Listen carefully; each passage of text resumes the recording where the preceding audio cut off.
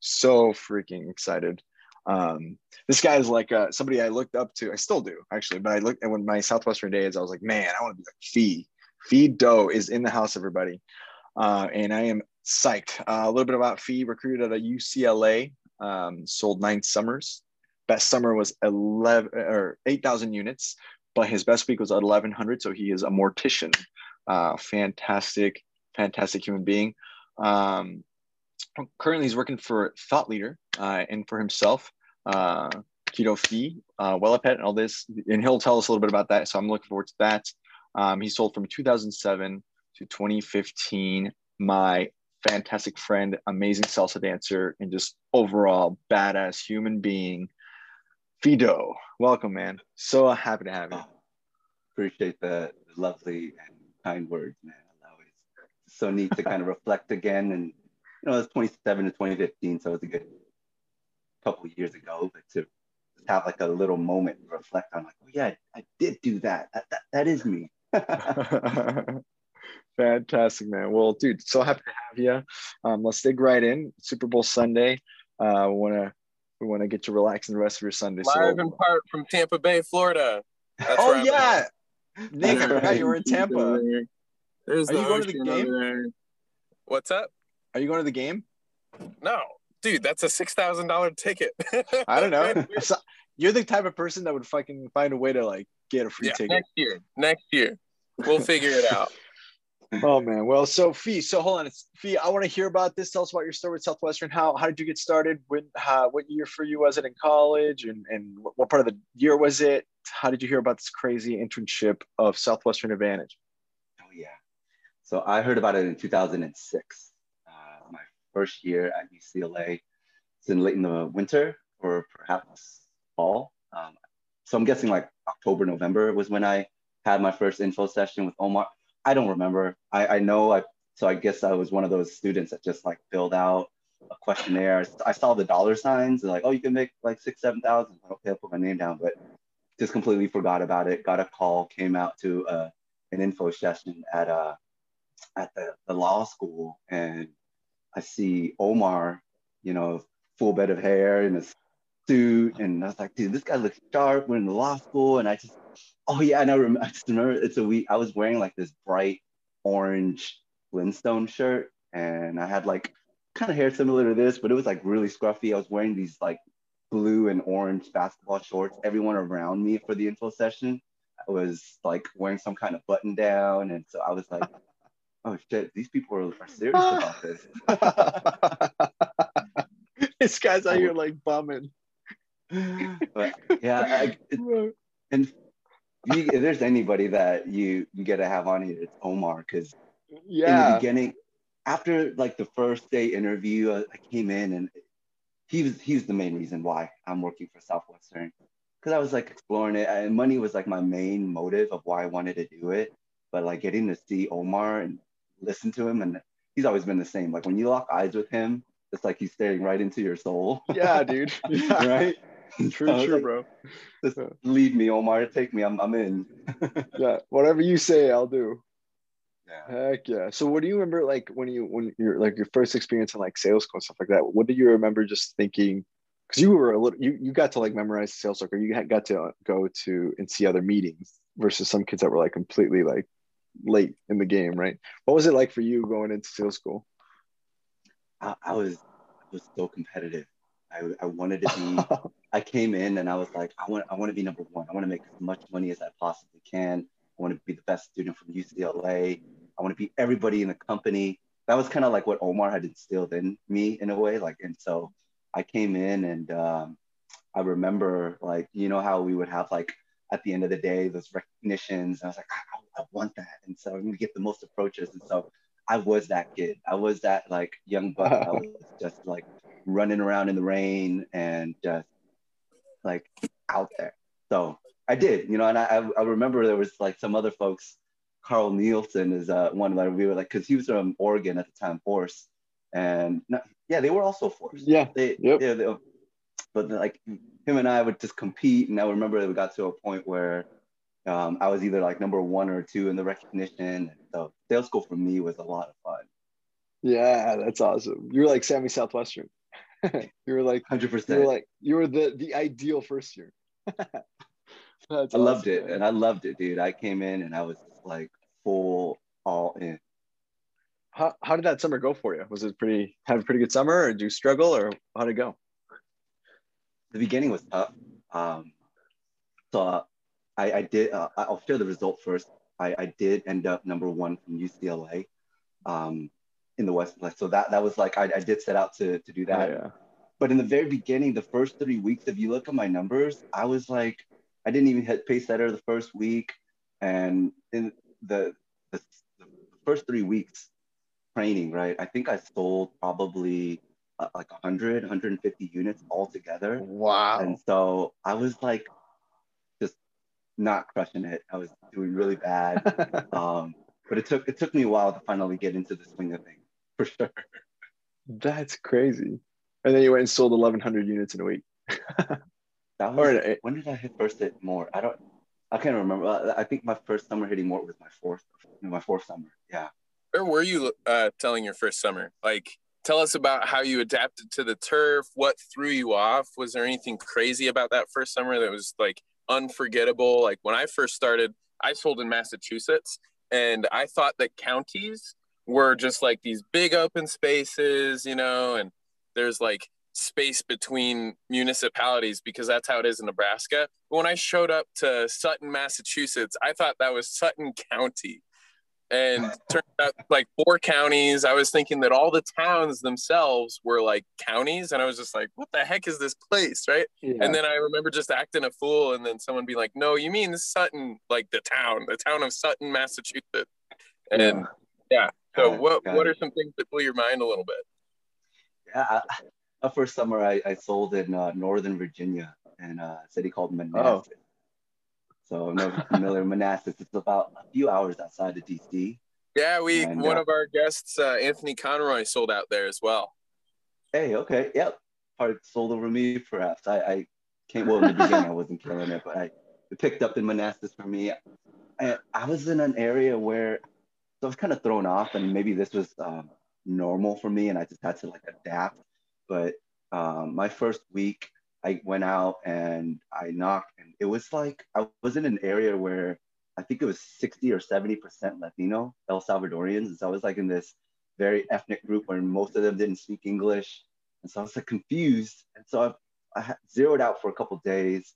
I followed Omar because then I was like getting really discouraged by that point already. And so I think it was on my third day, followed him. And like 90% of his conversations were all in Spanish. And so I'm like, what am I supposed to do with this? But what he did though was, this is the cards that I would still, this is my area, adapt and find out a way. And so I had him, I just memorized this whole sales talk for sales school. I know this thing, but now I have to adapt. And he wrote out the entire sales talk for me on these little note cards in Spanish. And so I just like Whoa. reviewed these things, and so I learned how to do it in Spanish, and that was like a What? big part of my first summer. So I could, Bro, that's crazy. and they love that, especially the El Salvadorians or like people like just hear that they see Yeah, this they like would love little it. this young kid, there's like, and I'm speaking in Spanish. And it worked, and now I'm like, it's a skill that I really appreciate, like learning about the culture and just being in it. Like Yeah. pupusas is now like my go-to dish. Yeah. That's so freaking cool, dude. I did that's well, that's probably what it's like for an Estonian to come and just give it in English. It's just like, I don't know what the hell I'm really saying at the beginning of this, but you kind of like learn it. Exactly. That's Exactly. wild. And so You then know, how did the drawn rest to of the the summer challenge. go? So then the rest of I the summer you took off? I took off after Whoa. week 3, and there was like a shift. And I remember sharing this story because, like, like again, I said in the beginning, my motive for doing this was money. I Right. did not know what money, like, I was the only job I had prior to Southwestern. I was cleaning duck shit at a park. So I was a junior park ranger. I watered plants, and I was getting paid nothing, right? And so this job for Right. me, coming from like my background, like I just knew that I was so driven by those dollar signs, and um, it was like week 4 where I remember I was like knocking on this door, had like this kind of gut-wrenching story where, like, you know, I'm knocking and then the mom drives into the driveway and I see the kids just like fling out, like two kids both in the back seat, fling out, run past me, go inside the home, and the mom is just like, I could see her face is like sullen, just, all right, what are you doing? She doesn't like, just kind of like knows I'm there, but doesn't even address me. Goes to her back seat and or her trunk and gets out her groceries. And so I'm like, all right, I'm gonna go and help this lady out. And she's like, what are you doing? I'm like, showing some educational study guides, or you know, you have a couple minutes. She's like, sure, definitely, come help me out. Like, can you help me with my groceries? And so I come inside her home, and dude, when I walked inside, there's, you know, those homes where it's just like there's not a lot of care. They had like those plastic lawn chairs inside. There was like markers and crayons all over the wall, and it was a mess. And so I sat down in the corner, and so we started going through it, and she was just like, "B, I need your help. I really need this. I'm struggling. I'm a single mother. I'm having a really hard time working and trying to manage these two kids. They're out there, you know." And she was trying to say it in a nice way, but they're a lot for me right now. And I believe you are a sign. I believe that because she said last night I knelt down by my bedside and I was praying to God, God, please send someone. I need help. Will you send someone to me, please? And she's like, I believe you are that sign. And I don't know how I'm gonna do this, Steve, but I'm gonna do this because this is what feels right. I'm gonna order these, and it was a week order, and I was like, okay, fine, but I trusted it. It felt so like our connection felt so good.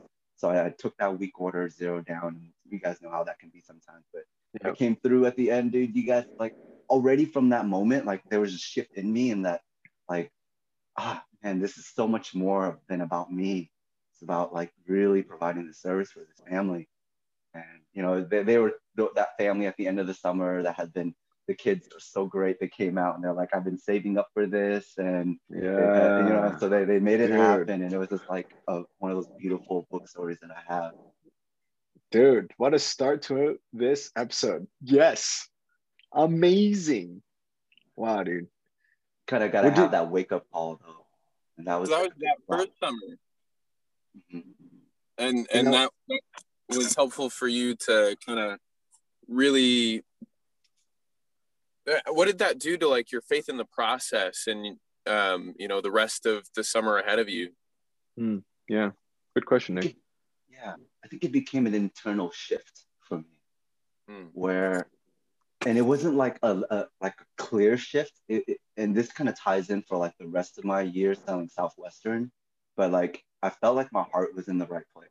Like that needed to have realignment where, okay, yes, B, you're being very selfish about your goals, and that at a certain point in my life was very true. I want to make a lot of money. I want to like invest. I want to like take care of myself first. But then there was a certain point where that conversation was just like, you know, disconnected from the heart. And so when that kind of woke up for me, it became a thing where, you know, because like I had leaders like, because at that time in 2007, Redline was killing it, you know, like we were doing really well. Kibos was the number one rep that year. And she was from Berkeley and was like coaching in our I remember one thing she just kept on saying was, you know, it's all about the service. When you focus out, then that's how they've hit like 15,000 units. It's just, I was like, okay, I get that, but it was like this intellectual gap. I want to feel that. I want to feel what it's like to genuinely want to care about helping this family. And so that was like where I was riding the friction for a long time, you know, and I still to this day feel like it's like there's parts of me that like is very self-driven, which I love and I acknowledge, and it's a huge quality because gotta protect and make sure my cup is full first.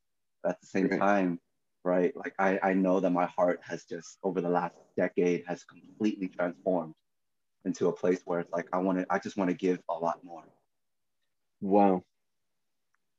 I'm gonna pause real quick. My headset just told me I'm running out of batteries. Oh, you're good. Yeah, dude, while you're doing that, that's like just hearing you talk about that, I wanted to pick your brain on that a little bit in this because I feel like that was the jump that most people couldn't make to produce more units or whatever is because they focused much on the units and not enough on the service. And like I wanted to talk to you a little bit about like, and you kind of alluded to this, but like when you were really jamming in some of the better, I don't know, I know I'm jumping ahead a little bit and we'll come back, but when you were doing really well, what was your mentality? Like, where was your brain at? Like, that flow state, what was like at the center of your heart when you were, you know, hitting more, when you were like just really jamming? What was that? Was it just the same So feeling or? it's like all together, not just the first summer, right? Just like when I'm in those kinds of flow states. Yeah. Oh, it's what does that feel like? It's man, those are the days when from morning you have appointments set up, good quality morning appointments, good quality evening appointments, good quality afternoon appointments, and you're going in and like everything's set. That those are the days where I wake up and I'm like jumping out of bed. I take my cold shower. I have a solid breakfast. I have fun time with my roommates. I go out and I have make a sale in the morning because I knew that this like I just come in with this sense of, yeah, it is like a flow state. I'm just completely engaged in the process. I'm not thinking about the outcome. I've just like at this point when I'm like thinking of my more weeks, I've trusted in the system and I've trusted in my own heart and that I'm there to just simply provide a service. And whether they want it or not, I really like believed in my buying atmosphere. Like, and so I settled into that kind of confidence in myself and that I understood my numbers. I understood my closing percentage. And so I just wanted to go in and make sure that control all the pieces that I can in my own day.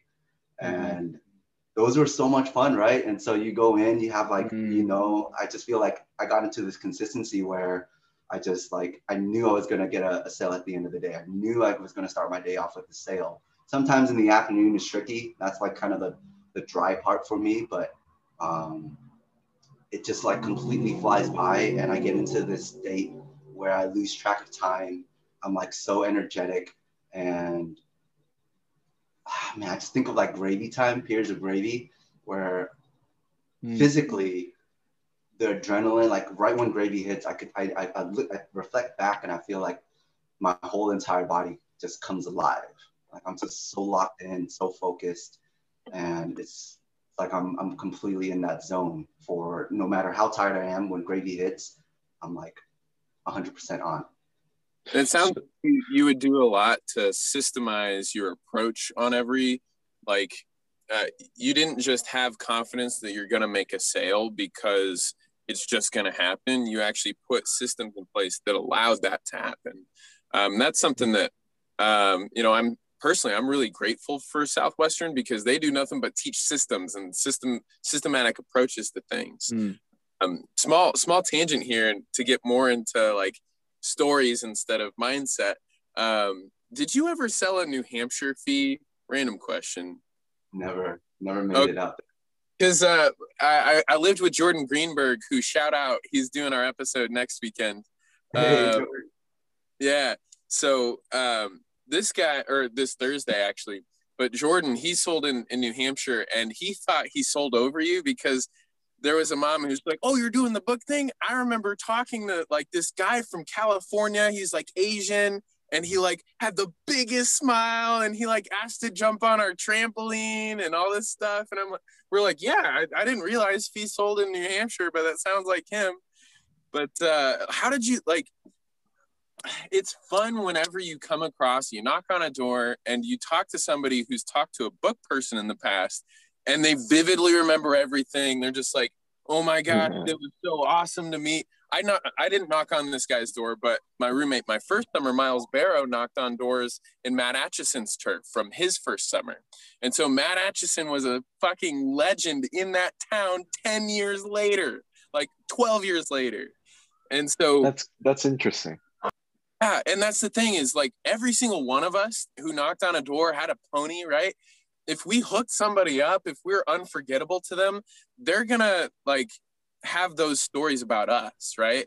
And so I'm curious because I didn't really jump on kids' trampolines except for maybe a couple, because those are always fun for the Facebook pictures. But how did you have fun? How did you like? What are some like unforgettable situations that, Yeah.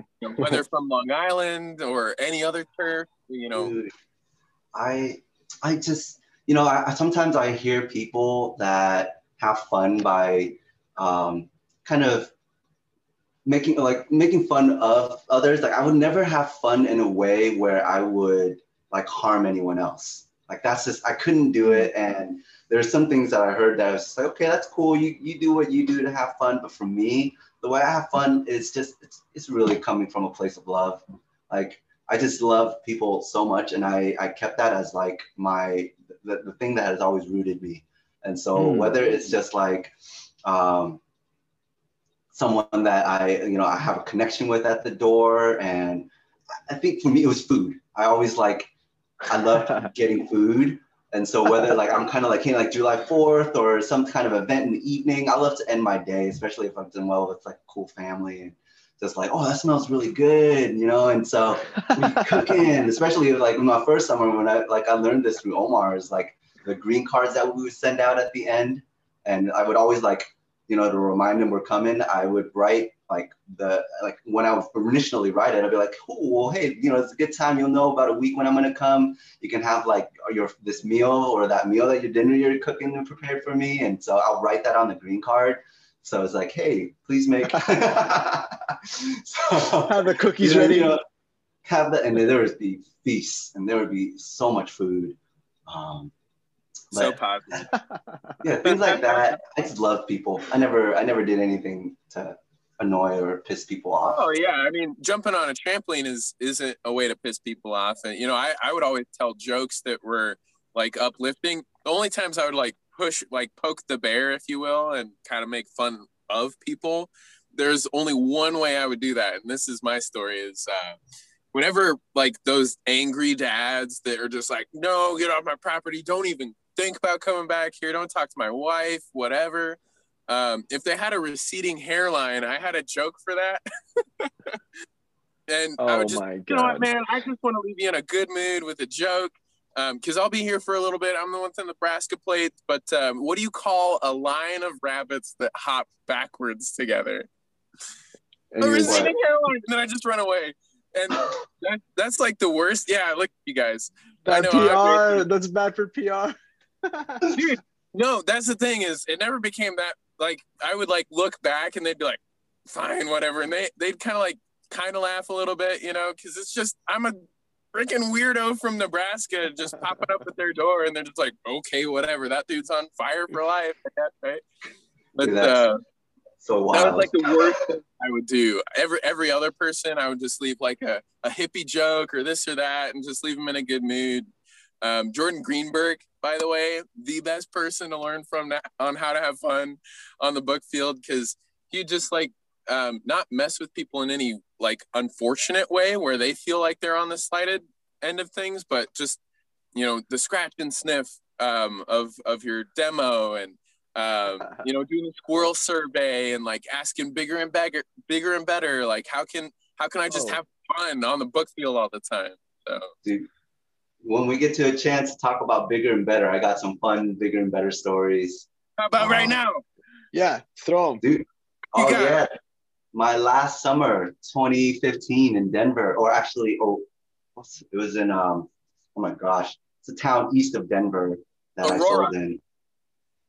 I lived in Aurora, but it's like I went into the country outside. No, and that's where I'm living right now. So I'm gonna have to, but I played bigger and better with my roommates, and I ended up with these like 3 katana blades. It was dope, right? So it was like a little set of just 3 blades, and we started with like a salt pack, like a sugar packet or something like that. Hold on, Pete. Started with the sugar packet. Hold on. Some alumni that might be listening to this might not know what we're talking about. The bigger and better game was a game where you started off with a simple household item, and then you would go up to families and say, hey, do you have anything that's bigger and better than this? And then you would keep going until you ended up with something crazy. So that's for context for those that don't know. Sorry, go ahead. Yeah. And there's all these pieces I don't remember. Like it went from like that to a pen to a book to some like turtle shaped thing, and then it got to a guitar, and then I got to the knives, and then from the knives, I went and worked with this family who had an alpaca farm, and they, at the end of it, they just loved me, loved the books, bought the whole set, and was just like, and then I was great opportunity to. I had like the knives in my car, and I was like, "Hey, you guys want to play a game?" And it's called Bigger and Better, and let me go grab it. And they agreed, and they were. So this is creative. I can pull up the picture. It's on my Instagram, but they traded an alpaca, and so I got an alpaca from Bigger and Better. And the thing was like, I was like, are you serious about this? You are willing to give me an alpaca? They're like, yeah, we just had there were some that had skipped birth. And I know this is probably a better way but this is me. Hold on. This is Bennett, Colorado, with a baby alpaca that had just been born like earlier that day. So hold up. What's your Insta handle? What's your Insta handle? I'll share it from the ether. Yeah, I'll type. It's my full name. It's Phi Thai Viet Do. So they can. It's public, so they can go and see all the shenanigans that were there. T PHIT. PHITHAIVIETDO at Okay. Viet Do. Okay, hang on. I'm gonna share this because so where'd you do the alpaca? Like, how did you? So I had to call my friends in California, and I was like, "Yo, so if I were to bring an alpaca home, how does this work? Tell me about the legalities." And so he's like, "That would technically count as livestock. You can't have an alpaca in your backyard or your front yard feed." I was like, "Well, what am I gonna do?" So it ultimately didn't work out because I just like, you know what, just keep the alpaca here. I'll come back in the future and we can talk about it. But it was just one of those things where I was trying, and they were like, you could transport it. They're really easy to transport, and we're going through like these logistics. And I thought it was a joke at first, but 100% they were serious. That's incredible. Crazy. That's incredible. You got an alpaca. What the fuck? Dude, I remember, to have fun. Yeah, that 2015 summer, that's awesome. That spring, that's when they had GRS2 in Denver. I remember hanging out with you, Fee, in Denver with like a bunch of, sales managers. Oh my God. And stuff. Andres, that was the summer you kind of took off from Southwestern, I remember. But I remember going to nightclubs and this and that. Oh, here's the alpaca. Yeah, click on it. They're in Bennett, Colorado. Oh, baby. Oh my gosh. That's so cool. So you were like on fire for life as you typically are, Fee, in Denver. I remember we all went out to like clubs and bars and stuff, and there was just like the perfect chances for you to shine on the dance floor. And that was what you were telling me is Dave what's his name? Dave Causer was like your sales manager that year, and he was coaching you on like recruiting people from dancing. And I never learned as to whether or not you recruited anybody from anything like that. What are some crazy recruiting stories? Because I know you built some teams and you did some cool stuff on that side of things. Anything worth sharing there? Recruiting for me was not like a huge strength, and that DC like gave me that suggestion because I was just trying to find ways. Because I could dance, I was a likable person. I just didn't have like a consistency of people sticking with me for a long time. And that was like, I would say, a huge weakness that I had. Yes, I did like have some like 5-person recruiting teams. I built some teams that were top teams, but none of them stuck around for more than like 4 or 5 summers. Which is so a long time, by the way. I don't know what you're trying to say, Pete. Maybe I'm being hard on myself, perhaps. Like I was like, I think you are. I was living in the shadows of like, come on, I had like the Nate Vogels, Ron Alfords, Omars, and at that time in my life, like my org structure was just, it was so protected, so safe. I had the best, right? And I was comparing because like once they left, I was the most senior redliner, and I took control of like the Canadian division, Washington, LA. And so I was like, in 2015, my recruiting year consisted of like a week in Southern California, a week in Northern California, a week in Washington, a week in Colorado, repeat that monthly. and it was a lot of movement. And I think like I was personally really excited about that, because then it allowed me to really travel and adventure. But I don't think I really set the foundation for myself well, because I was kind of like scattered, and it was like just too much for me to handle at that time. So I didn't end my years in Southwestern with like a solid recruiting team. That's interesting. Do you think that, like, as far as the way that structure works, where they just left you in charge with really no, like, because Ron probably had a system that, was he able to teach it to you before he left, or was it just like up to you to figure out how to like manage this now?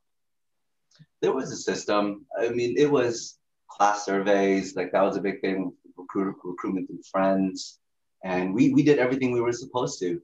And I followed the process, and Omar, especially, I followed, like him and I worked closely a lot together to try to rebuild UCLA. But we were challenged. We were like, even for him, like during the last final years, I know he was also having some challenges as well. And I can't really pinpoint it, you know? And it wasn't like when I reflect back, I don't say that I have regrets, because I did have fun, you know? Getting to recruit with Omar in the last final years. Yeah, it must have been cool. Yeah. And we did what we could, and ultimately didn't reach the world breaking, shattering records. And that's kind of been a good theme for me though. Like that, I'm still like very content with the results, because again, I might be hard on myself. I had small teams, but I guess for me, with like the results that I have personally, and like where the aspirations that I have, it's like so grandeur that, all right, I don't want to like just forget about some of the little victories. So that thank you for reminding me of that. Yeah, man, you're a stud. Yeah, and Fee, I just gotta say, man, like, I apologize if I wasn't super clear in my question here, because I know you weren't on the level of Omar and Ron. None of us were, you know, and none of us should feel ashamed for not being there, because I always think about, like, I keep referring to this in these episodes, but I got fired my last summer with Southwestern. I was in sales school. We can talk about it another time. I want that to be more dedicated, but I still full-timed that spring.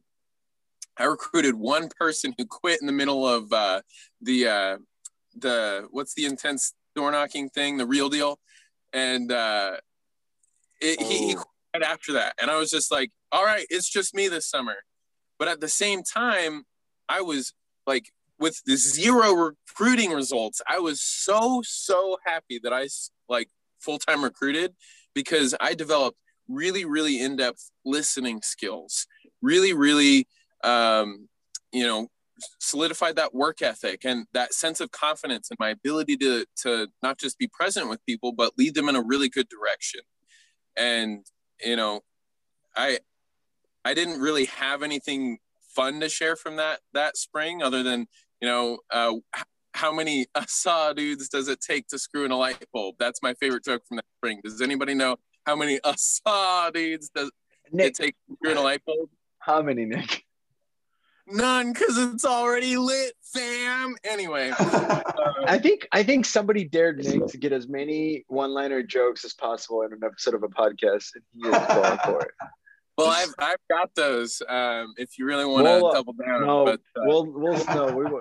we'll sneak those in as we go along. I like. Yeah.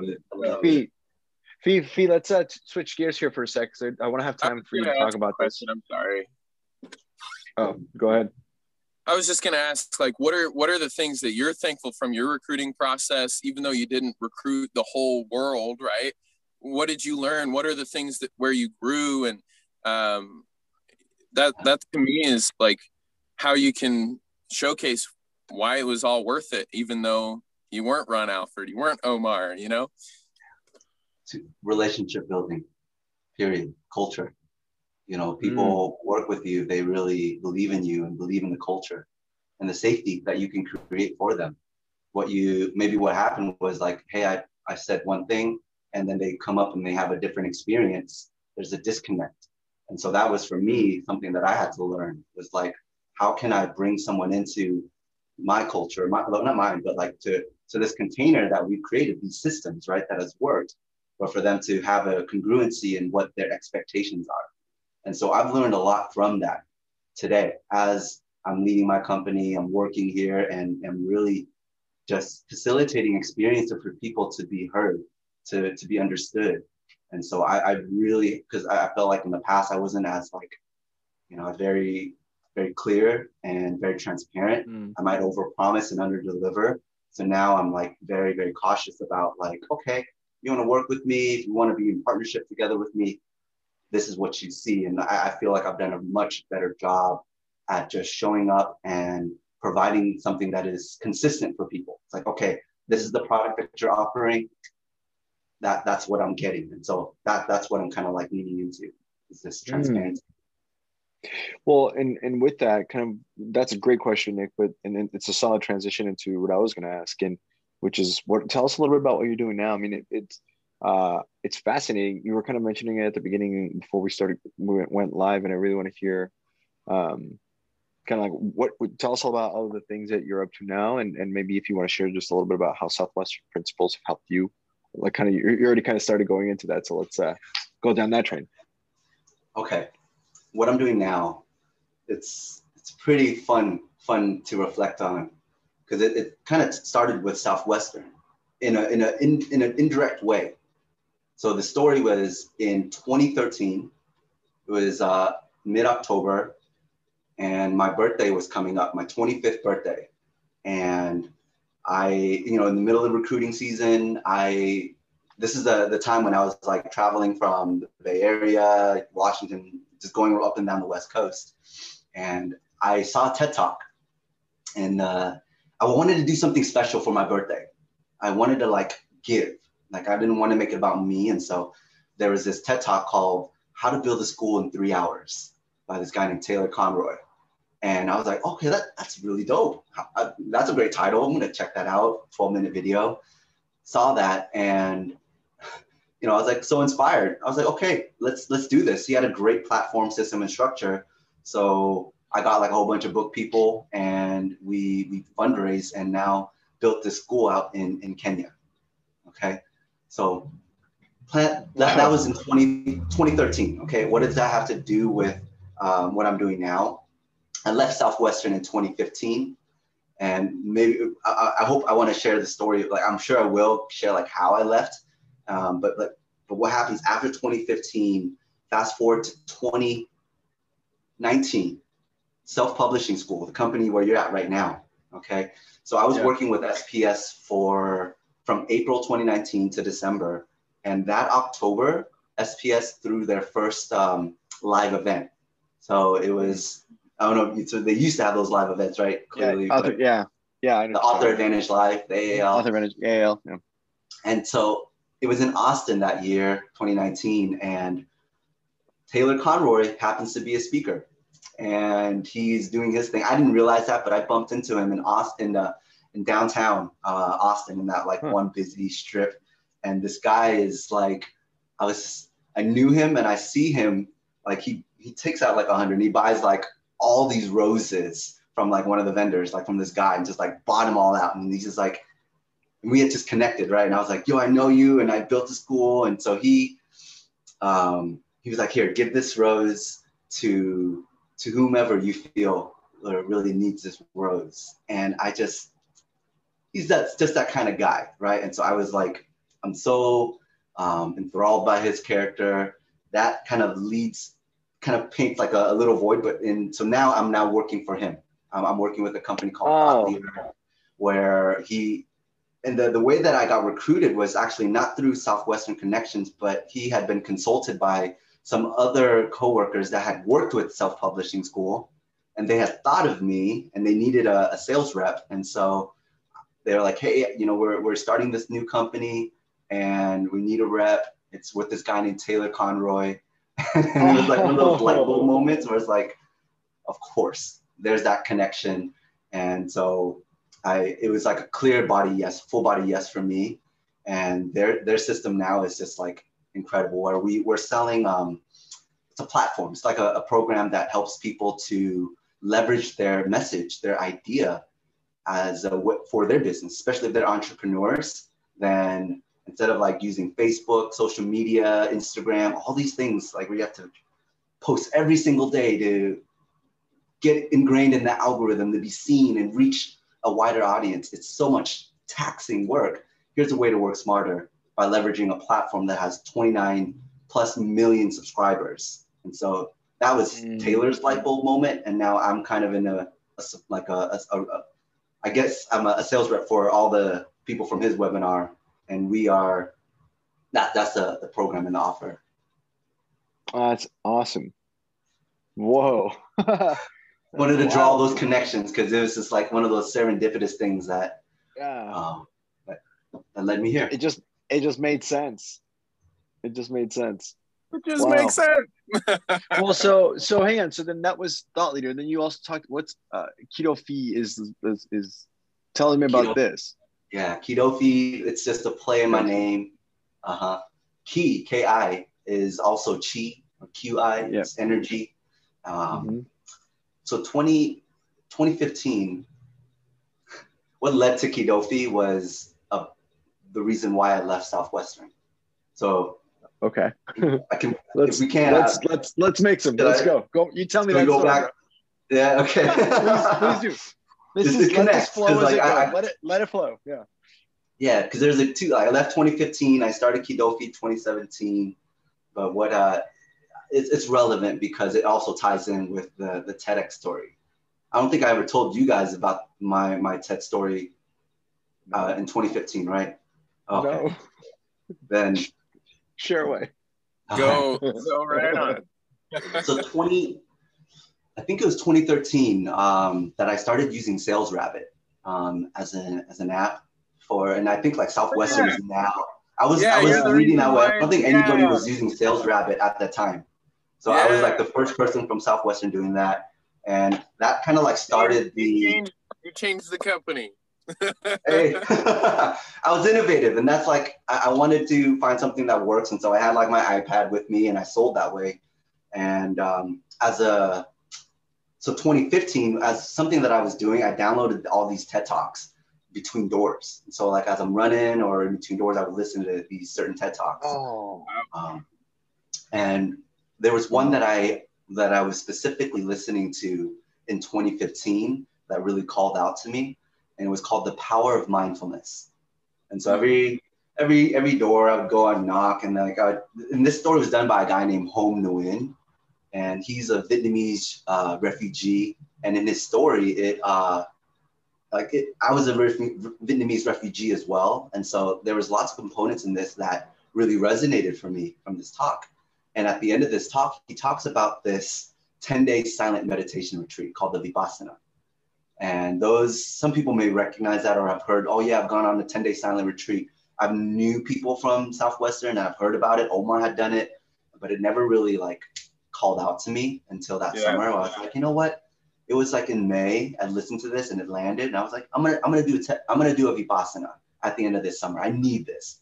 I've been living my life through like Southwestern 9 years now, pretty compulsively. And there was like this friction, right? Where I was just like, I still want to be a DSM. I still like have all these like big goals, but I felt very conflicted internally.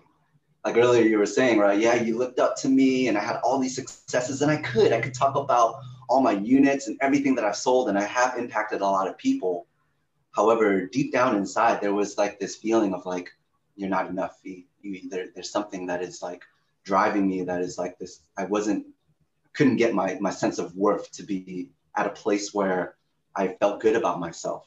And that's where, you know what? All right, let's do this. I'm gonna have some silence. And I feel like this could be really supportive for me. Also, that summer, I knew that I was gonna go to Burning Man. For those that have never been to the Burn, like it's a transformative place. It'll be my first time going. So I was like, I knew everything and said, let's just go kill it 2015, have a great summer, go to the Burn, come back, and then do the Vipassana. That was like my planning, right? So at the end of the summer, I finished and I didn't realize that was gonna be my last summer, right? I was still thinking I was gonna be doing realize. I did not know. Although I kind of knew it in a way, like there was a part of me that was like, oh, I'm not really into this as I was, and so there was a disconnect. But I kind of been feeling that over the last few summers. But this summer, it's always a feeling. It's always a feeling. It starts there, but I had a catalyst. I had like a moment that just like slapped me awake.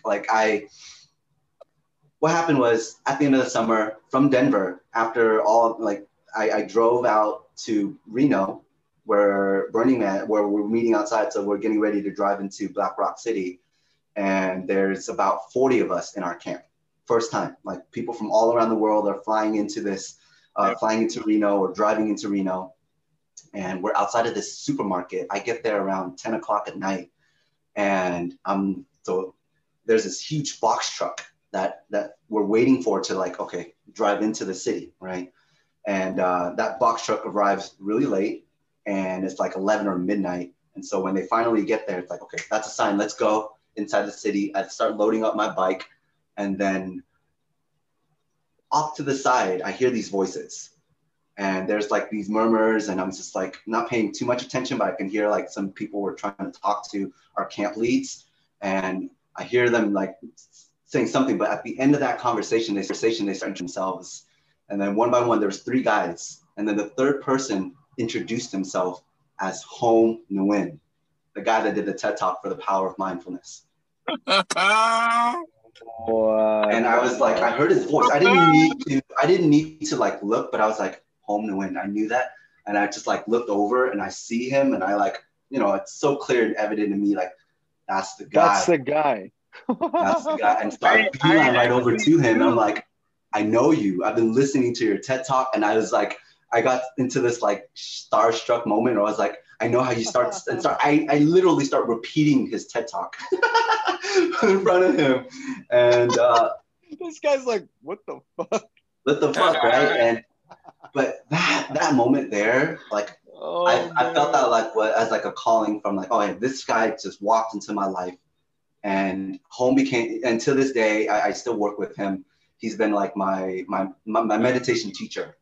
And so through that, and then, you know, I did the 10-day silent retreat afterwards, and that was the catalyst. Like from that point, he set me up for that. I went into 10 days of silence, and I came out, and I felt like I was just like a new person.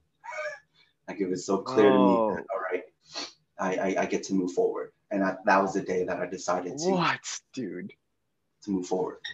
That's, oh man. Can you tell me about how I got to pick your brain for 5 minutes about this.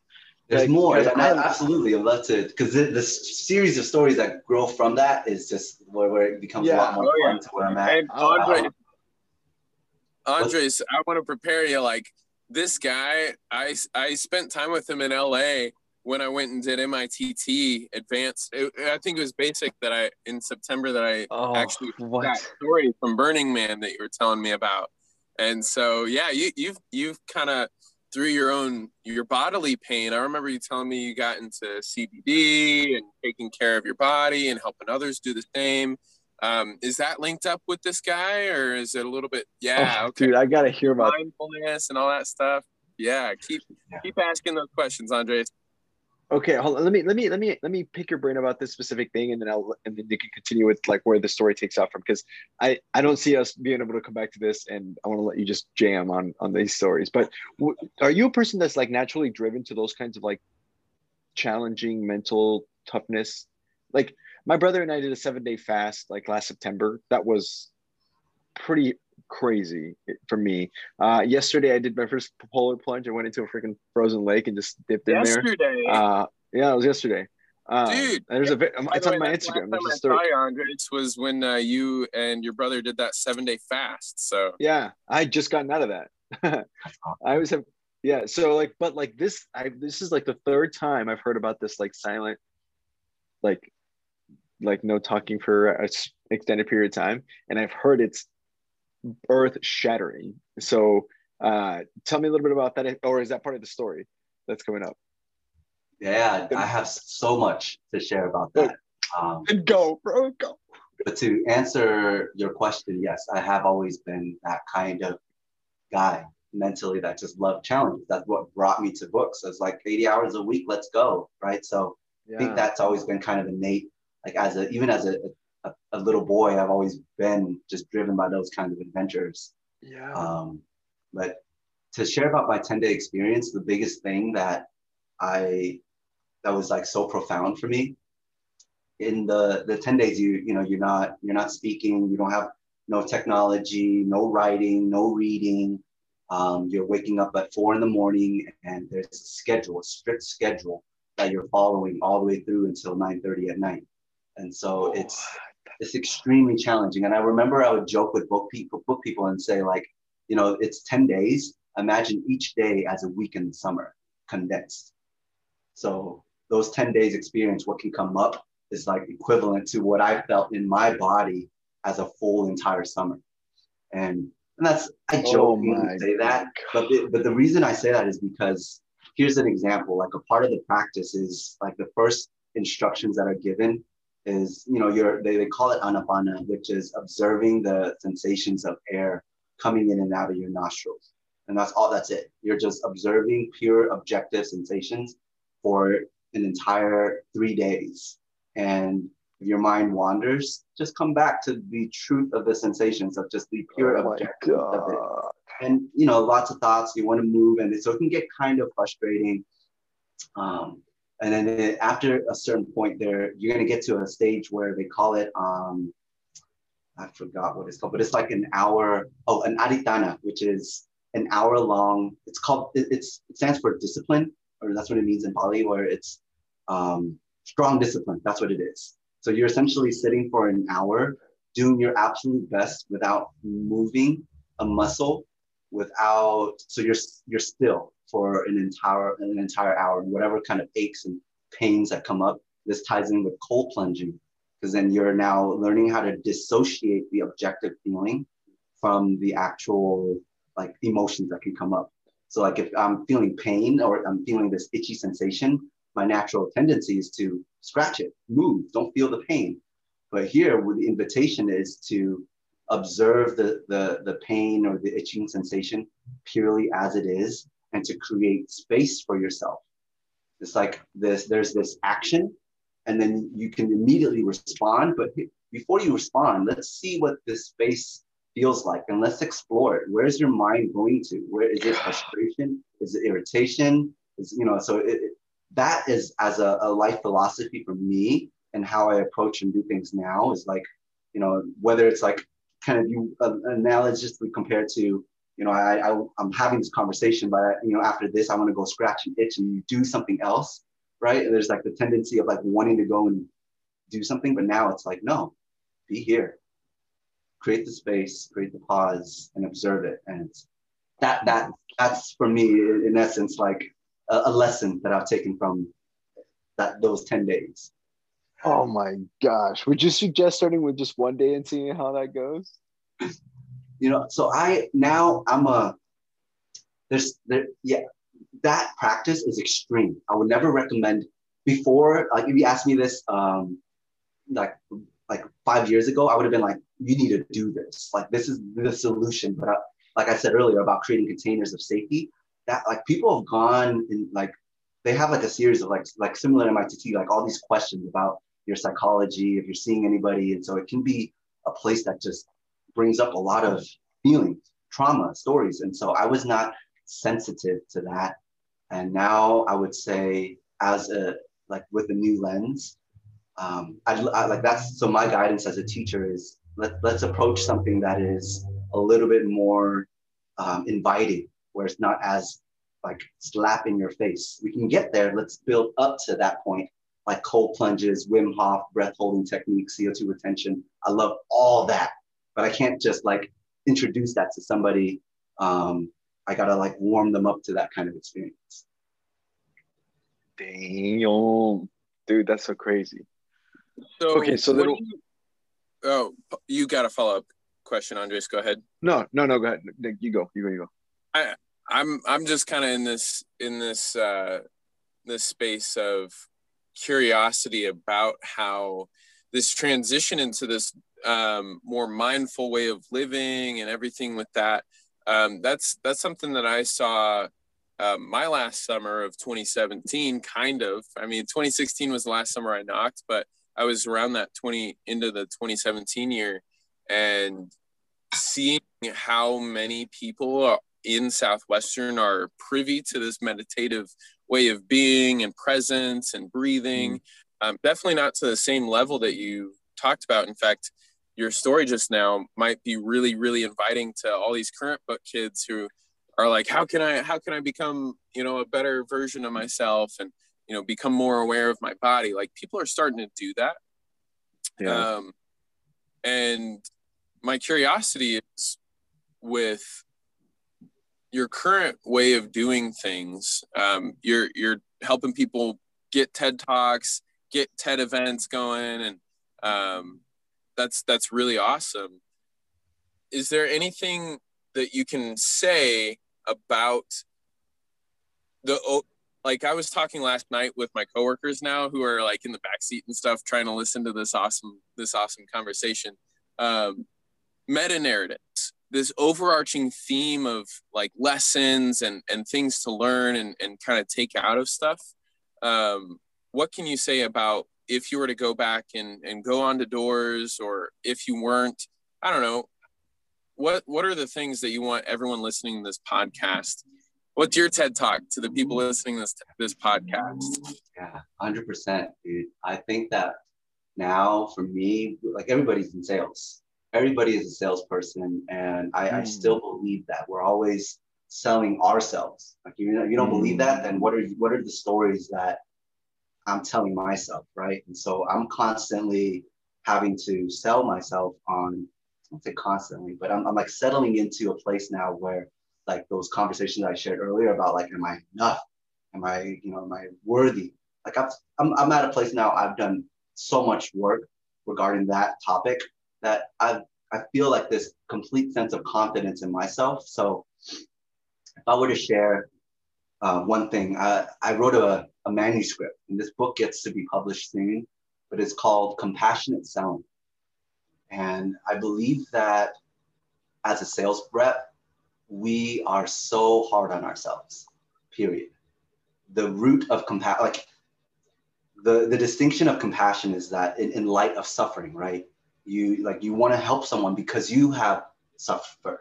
You know what suffering feels like, and you don't want whoever you're working with, you don't want them to suffer.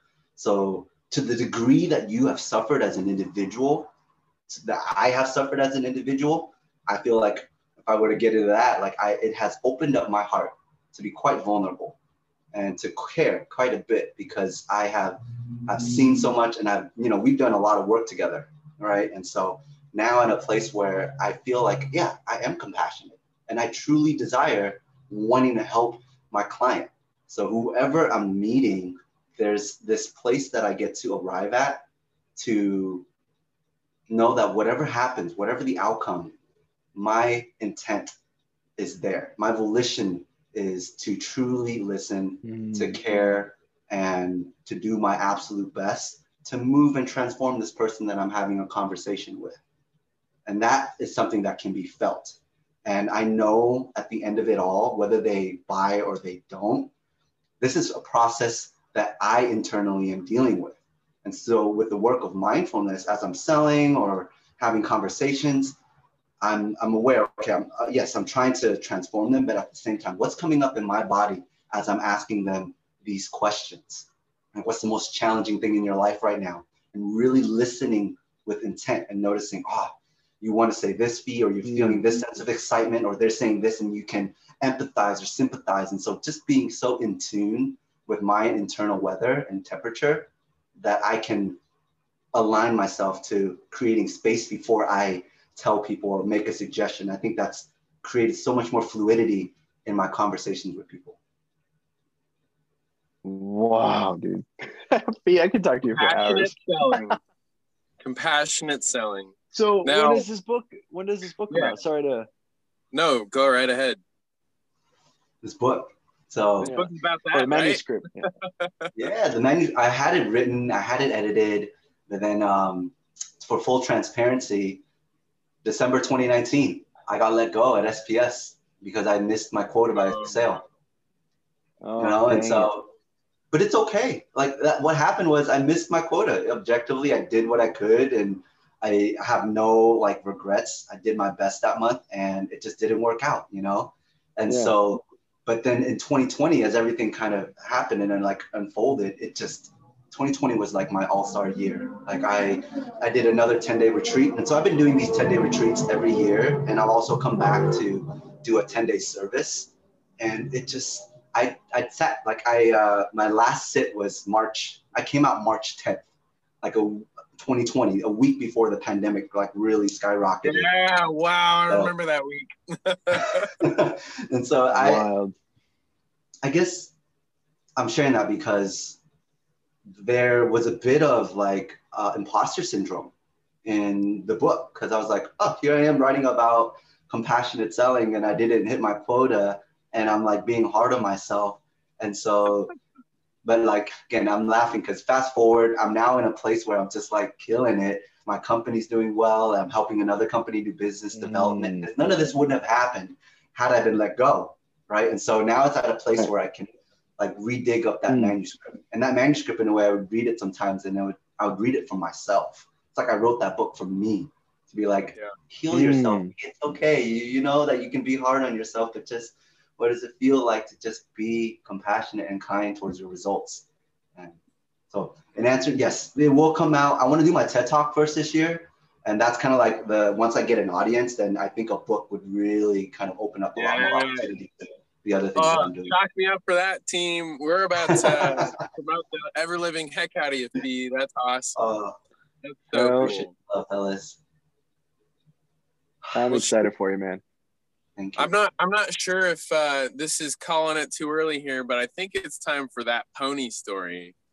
I'm not sure if you're willing, whether it's that pony story or you were talking before the podcast of selling in a hurricane, maybe.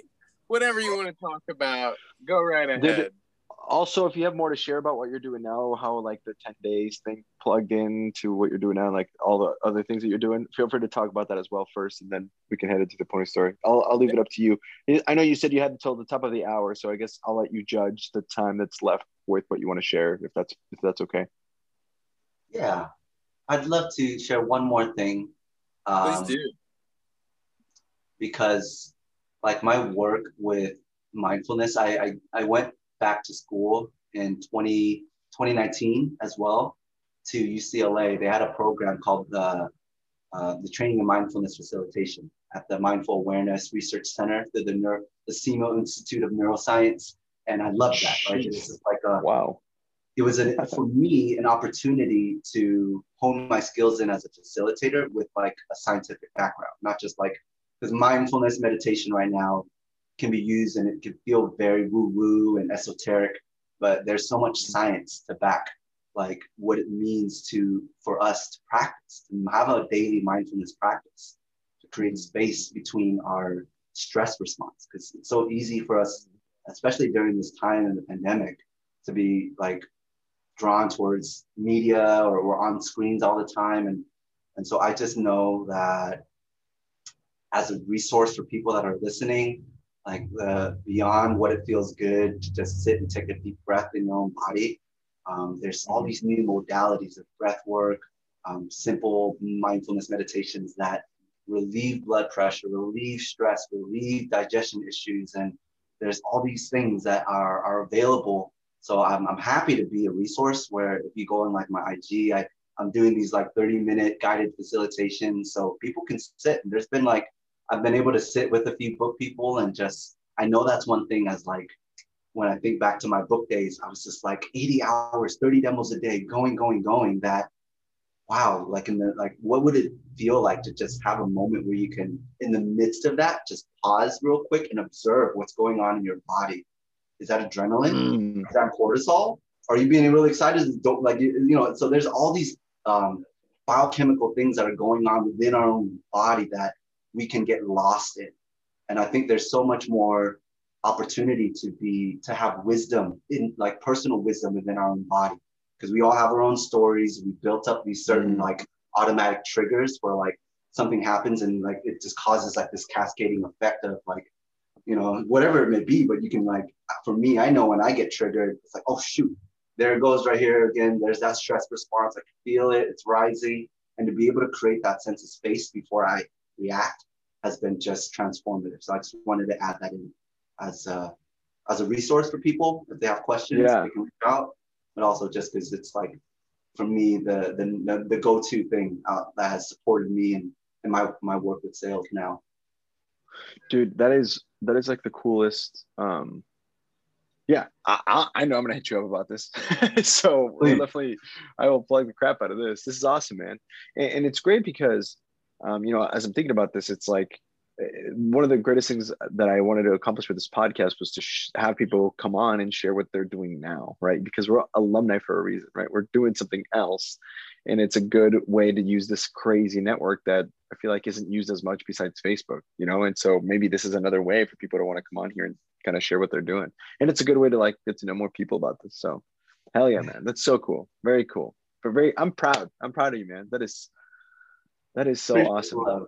Yeah, like, and you've always been kind of like that person for me that you been like very like I've always said that you were super mindful. Like I know you always talk to me about meditation and the power of that. I know some of your, even like when you would do like advanced sales or something like that, or give parts of certain get backs, you would always talk about mindfulness. And so I was one of those people that definitely like took that to heart, and I'm not very good at it, and that's something that I think in the last couple of years I've been, well, probably even more so the last few months, have been really trying to get better at. And so I'm definitely gonna get a hold of you and see what you have to say about that. So heck yeah, man, good for you. Thank you.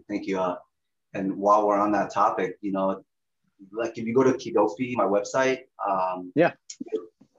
you'll see that I have like my mission is to strengthen the mind-body connection. And I'm doing something that is not completely new. It's available, but it's something that I have personally found to be really helpful. And that's integrating CBD into my mindfulness practice. There it is. Cool. Here, I'm gonna gonna give you screen control so you can navigate. Hold on, I gotta let my computer allow you to do this. All you need to do, if you have a product, I just wanted to show this so people can go here. There's like, I have like certain CBD products, but for those that want to explore and experiment, they can, like, my goal is like, all right, you can try some of my CBD products. And then if you want to book sessions with me, I just made a new batch. So we have some new products coming out. I can pretty much, it's available. It's just, I just got to update it. But anyways, these are some of the products I have. I'm making some tinctures. And for those that have not explored or like really researched the benefits of what CBD can do for them, as far as like an anti-inflammatory, that's like for sure. Like there's enough research back that CBD is great for anti-inflammation, anti-inflammation, and they want to have an opportunity to practice a mindfulness sit with it. It's a great way that I have found personally to just like calm things down, slow things down, and tap into my body. That's one resource that I'm happy to provide. And then for while we're on it, and I know it's like shameless plug, right? But this is what I'm working on. Bro. I'm happy for those that are curious about this. But then I'm also I'm doing business development for a company called WellaPet. And so if you go to wellapet.com, you'll see that. So for anybody that has a dog or a cat, and has not experimented with CBD, if they have like any kind of anxiety or arthritis, if they're older, or if they have like skin issues, then our products has been doing really well. And so we're partnered together with a lot of animal shelters, and so it's like a buy one donate one. So for every jar we sell, we donate one to an animal shelter.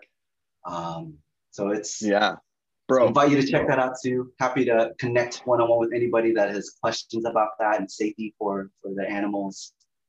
Bro, I got to get you in contact with one of my friends named Liz Whitaker. She's from here in Lincoln. She has a startup that is currently in the funding phase. And she created essentially like Carfax. You know what Carfax is? For like, show me the Carfax, like where you see like all the history of a car and what it's doing and like where it's been. That for pets. for sheltered pets. And so essentially, like it brings together all the information of just like where the pet has been, like what the owners have done, like where it's lived. But then also for like shelters, there's like a super it anyway. She looks to work with pet shelters because there's thousands of them. There's like 40,000 of them. She's teaching me all this. I just need to connect you to and see if that crosses some wire somewhere. Because I feel like you guys could probably share some really good ideas of things that you guys are doing well, to, even if like you don't partner, just to kind of like have that connection, I think is important. Sorry to like totally out of, I know it's Southwestern alumni thing, but like this is totally, but it just made me think of that. So that's what I'll share that with you. It's really, that's what it's about. Like these connections, like how did I get all these, like, how did I end up here where I'm at? It's just like through Southwestern connections and leaning into that, right? Like I wouldn't have said yes to this, and it just, everything just kind of has led me to being here because I really trusted in my gut and all these connections that I'm making. This is fantastic, dude. Awesome. Yeah. So let's now, yeah, we can, if you, I'm gonna put all this, or Nick, we can put this into the description of the episode, both on the Apple Music, Spotify, and of course on YouTube, so people can come check this out for you, man. And yeah, hell yeah, we're here to promote you forever, is what that means. Yeah. I'm glad I could provide that. Yeah, dude, absolutely. And then the next thing is, yeah, I think given our time, we have about 25 minutes. If you wanted to share a little bit about some of your great, amazing The Pony stories, or some of the cool stories from your summer that Nick alluded to earlier. I still think what's like coming up for me is that hurricane story, because it was so intimate, and it's so that the fee that came up from that story is still alive and here today, and it's like balancing that hurricane around the world and with that internal feed. So for those that have no idea what I'm talking about, I can't remember the year, but the year that Hurricane Irene rocked the entire East Coast, and it I remember what happened was, I don't remember that summer that was, but for me, 2011. There you go, 2011. I was in New York and Long Island, and I was at 980 something units by that Friday evening. Probably one of the best starts that I've had in my Southwestern career. Like I was like, okay, by this point, and the hurricane saying, oh, Irene was coming by that time, but I was so committed. I was like, okay, cool, one more, and I'm gonna be in the Moore Club. So that was the goal. And that morning, Saturday morning, Ron got called an emergency call for everybody in the org that was out in the East Coast. And it's like, hey, you guys, it's going to be hidden. Be smart. Don't work. You can do a little bit in the morning, but go home once things start picking up. I heard that, and I just, nope. I'm going to find a way, Ron. I hear you. Thank you for your concern. I'm going to go hit more. And that entire Friday, as I was knocking, it was just, everybody's boarding up. Everybody is like by the afternoon, winds were blowing and people were like, you're crazy. You're absolutely crazy. And I was just, I don't know why. I couldn't get a sit down, you guys. Nobody wanted to sit down outside with me, and nobody would invite me inside. It's only one of the most gruesome hurricanes of American history, but tell us about these books. And that was like my mentality, you guys. Like I still pushed. I was like, there has to be a way, and it was like, it's strange, right? Like yes, I care so much, but there was still like that, I got to hit my goals. Part of me that was driving that. So Friday, I didn't make any sales. Saturday, I didn't make any sales. Sunday meeting was brief. So the storm had ended. We had our Sunday meeting, and then I went out immediately. I was running the org at the time. So we had a quick Sunday meeting. Go home, take care of yourself, be safe. Bye, guys. I went out and I knocked again in my area. And so I was like trying to get back on the field to get that one sale. And, I remember having these sit downs, like power completely ran out. I wish I could pull some pictures, but they had like, those trees and the sidewalks. imagine like a whole entire rectangular, like 6 by 6 foot concrete just completely toppled over. Roots coming all out everywhere, cars smashed. Like it was just, New York City was flooded. Like it was bad. Yeah. And so I was like, let's see if anybody will sit down. And I only remember one sit down that evening, and it was like completely pitch black, candles everywhere. We're hunched around just doing demos, and and like it's all in the candlelight. And as kind as they were to have entertained me and watched it, but I worked pretty late that Sunday. And long story, there is no happy ending. I did not hit more that week, but I took away a beautiful lesson in that. And it was just, today when I reflect on that story, it makes me really happy. It makes me really happy to see where I'm at right now, because I realize that Fee is alive and strong and has like that calling out, like, let me achieve, let me like be heard, let me be seen. I want to be recognized. And I recognize that voice, and I allow it, and I sit with it. And it's like kind of more of like a compassionate, kind way. Like, I hear you. You're there. You don't have to go and knock on the storming doors. You don't have to do that to prove anything to anybody. You're enough in this moment. And that's something I always come to, like this sense of contentment, where I practice and I say to myself, and Nick, you remember this, the whole be do have, right? And so I would say, Fee, I have enough in this moment. I do enough in this moment. And in this moment, I am enough. And it doesn't mean that I'm going to be like content forever, but just to allow myself to have that breath and breathe for just those few instances that I can be completely content with that moment. It feels so energizing, feels so reassuring. And so that's the message that I'll leave off at. Bro. Wow, what a good episode. Oh man.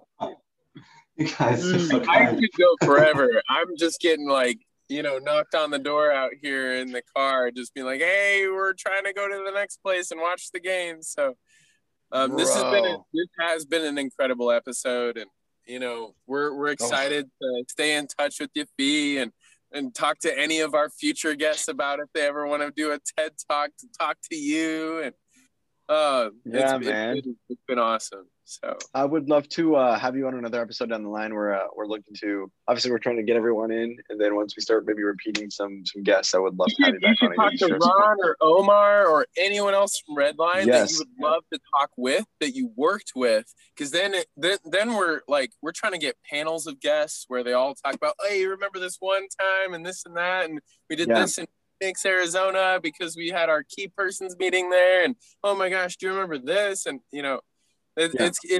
it's a really awesome podcast. This is number 18 of what we imagine is going to go on for a while. So great. thanks for agreeing to join us. Yeah, dude, this is so much fun. This is so much fun. Nick will have the episode uploaded to Apple Music and Spotify and YouTube. So then we'll share it with you. And if you want to share it on your social media, that would be great. We are doing this for fun as of now, but I mean, with dreams of monetizing it at some point down if we can get some awareness, especially from Southwestern alumni. And so, that'd be great if you could just share, just to use that network the way it's supposed to be used, So that'd be great. Dude, I from the bottom of my heart, thank you so much, man. This is so much fun. I had a blast, bro. Such a good time. So great reminiscing with y'all. This is really great for me to just recap and reshare these stories, because it's so energizing to talk about this, and I hadn't talked about it in a while. Yeah, hell yeah. Like this one time I was knocking in a hurricane, you're just like totally brought back to that one time. You were just nothing but a stud. You had no other option. So let's go real quick to close it up into some announcements. Do you want to tell me, do you know when your book is going to be maybe, or tentatively looking to be published for sure, Fee, or is that still kind of under wraps? I'm going to keep that on the wraps for now. Okay. If anything, the TED Talk is going to come out first, because I'm being a lot more proactive in applying and getting that TEDx talk. So that I'll let you know. You'll see it. I'll be asking people to blast that and share that once it's live, but I haven't got it accepted yet. I know it's going to happen. Declaring. Yeah. Cool. And then my announcement from me, I actually have a book coming out next month, hopefully. That's what I'm shooting for. It's through SPS. So yeah, take a look at follow it on Facebook right now. It's called I Wrote a Book, Andres Gamboa. Or I'll send you an invite on Facebook if you want to. That would be awesome if you could plug that. You know how it is. So if you could help out with that, that'd be great. And Nick, anything for you? You have an episode coming up with Jordan on Thursday. Yeah, I believe it's Thursday. It's the 11th, which is right before Valentine's Day. That's gonna be a fun one. Old roommate, second summer. We were both B contracts together. Oh man! And beyond that, we're looking for more episode guests. So any alumni listening to this episode, we really want to get the rest of February into March, and all these cool stories are always fun. Hit us up to get an episode booked. Heck yeah, man. So that's all for us. Thank you so much, Fido, for being here. The legendary Fido joining us. See you guys all next time, and happy Super Bowl Sunday. Let's go, everybody. All right. Peace, you guys. Take care. Bye. See y'all later.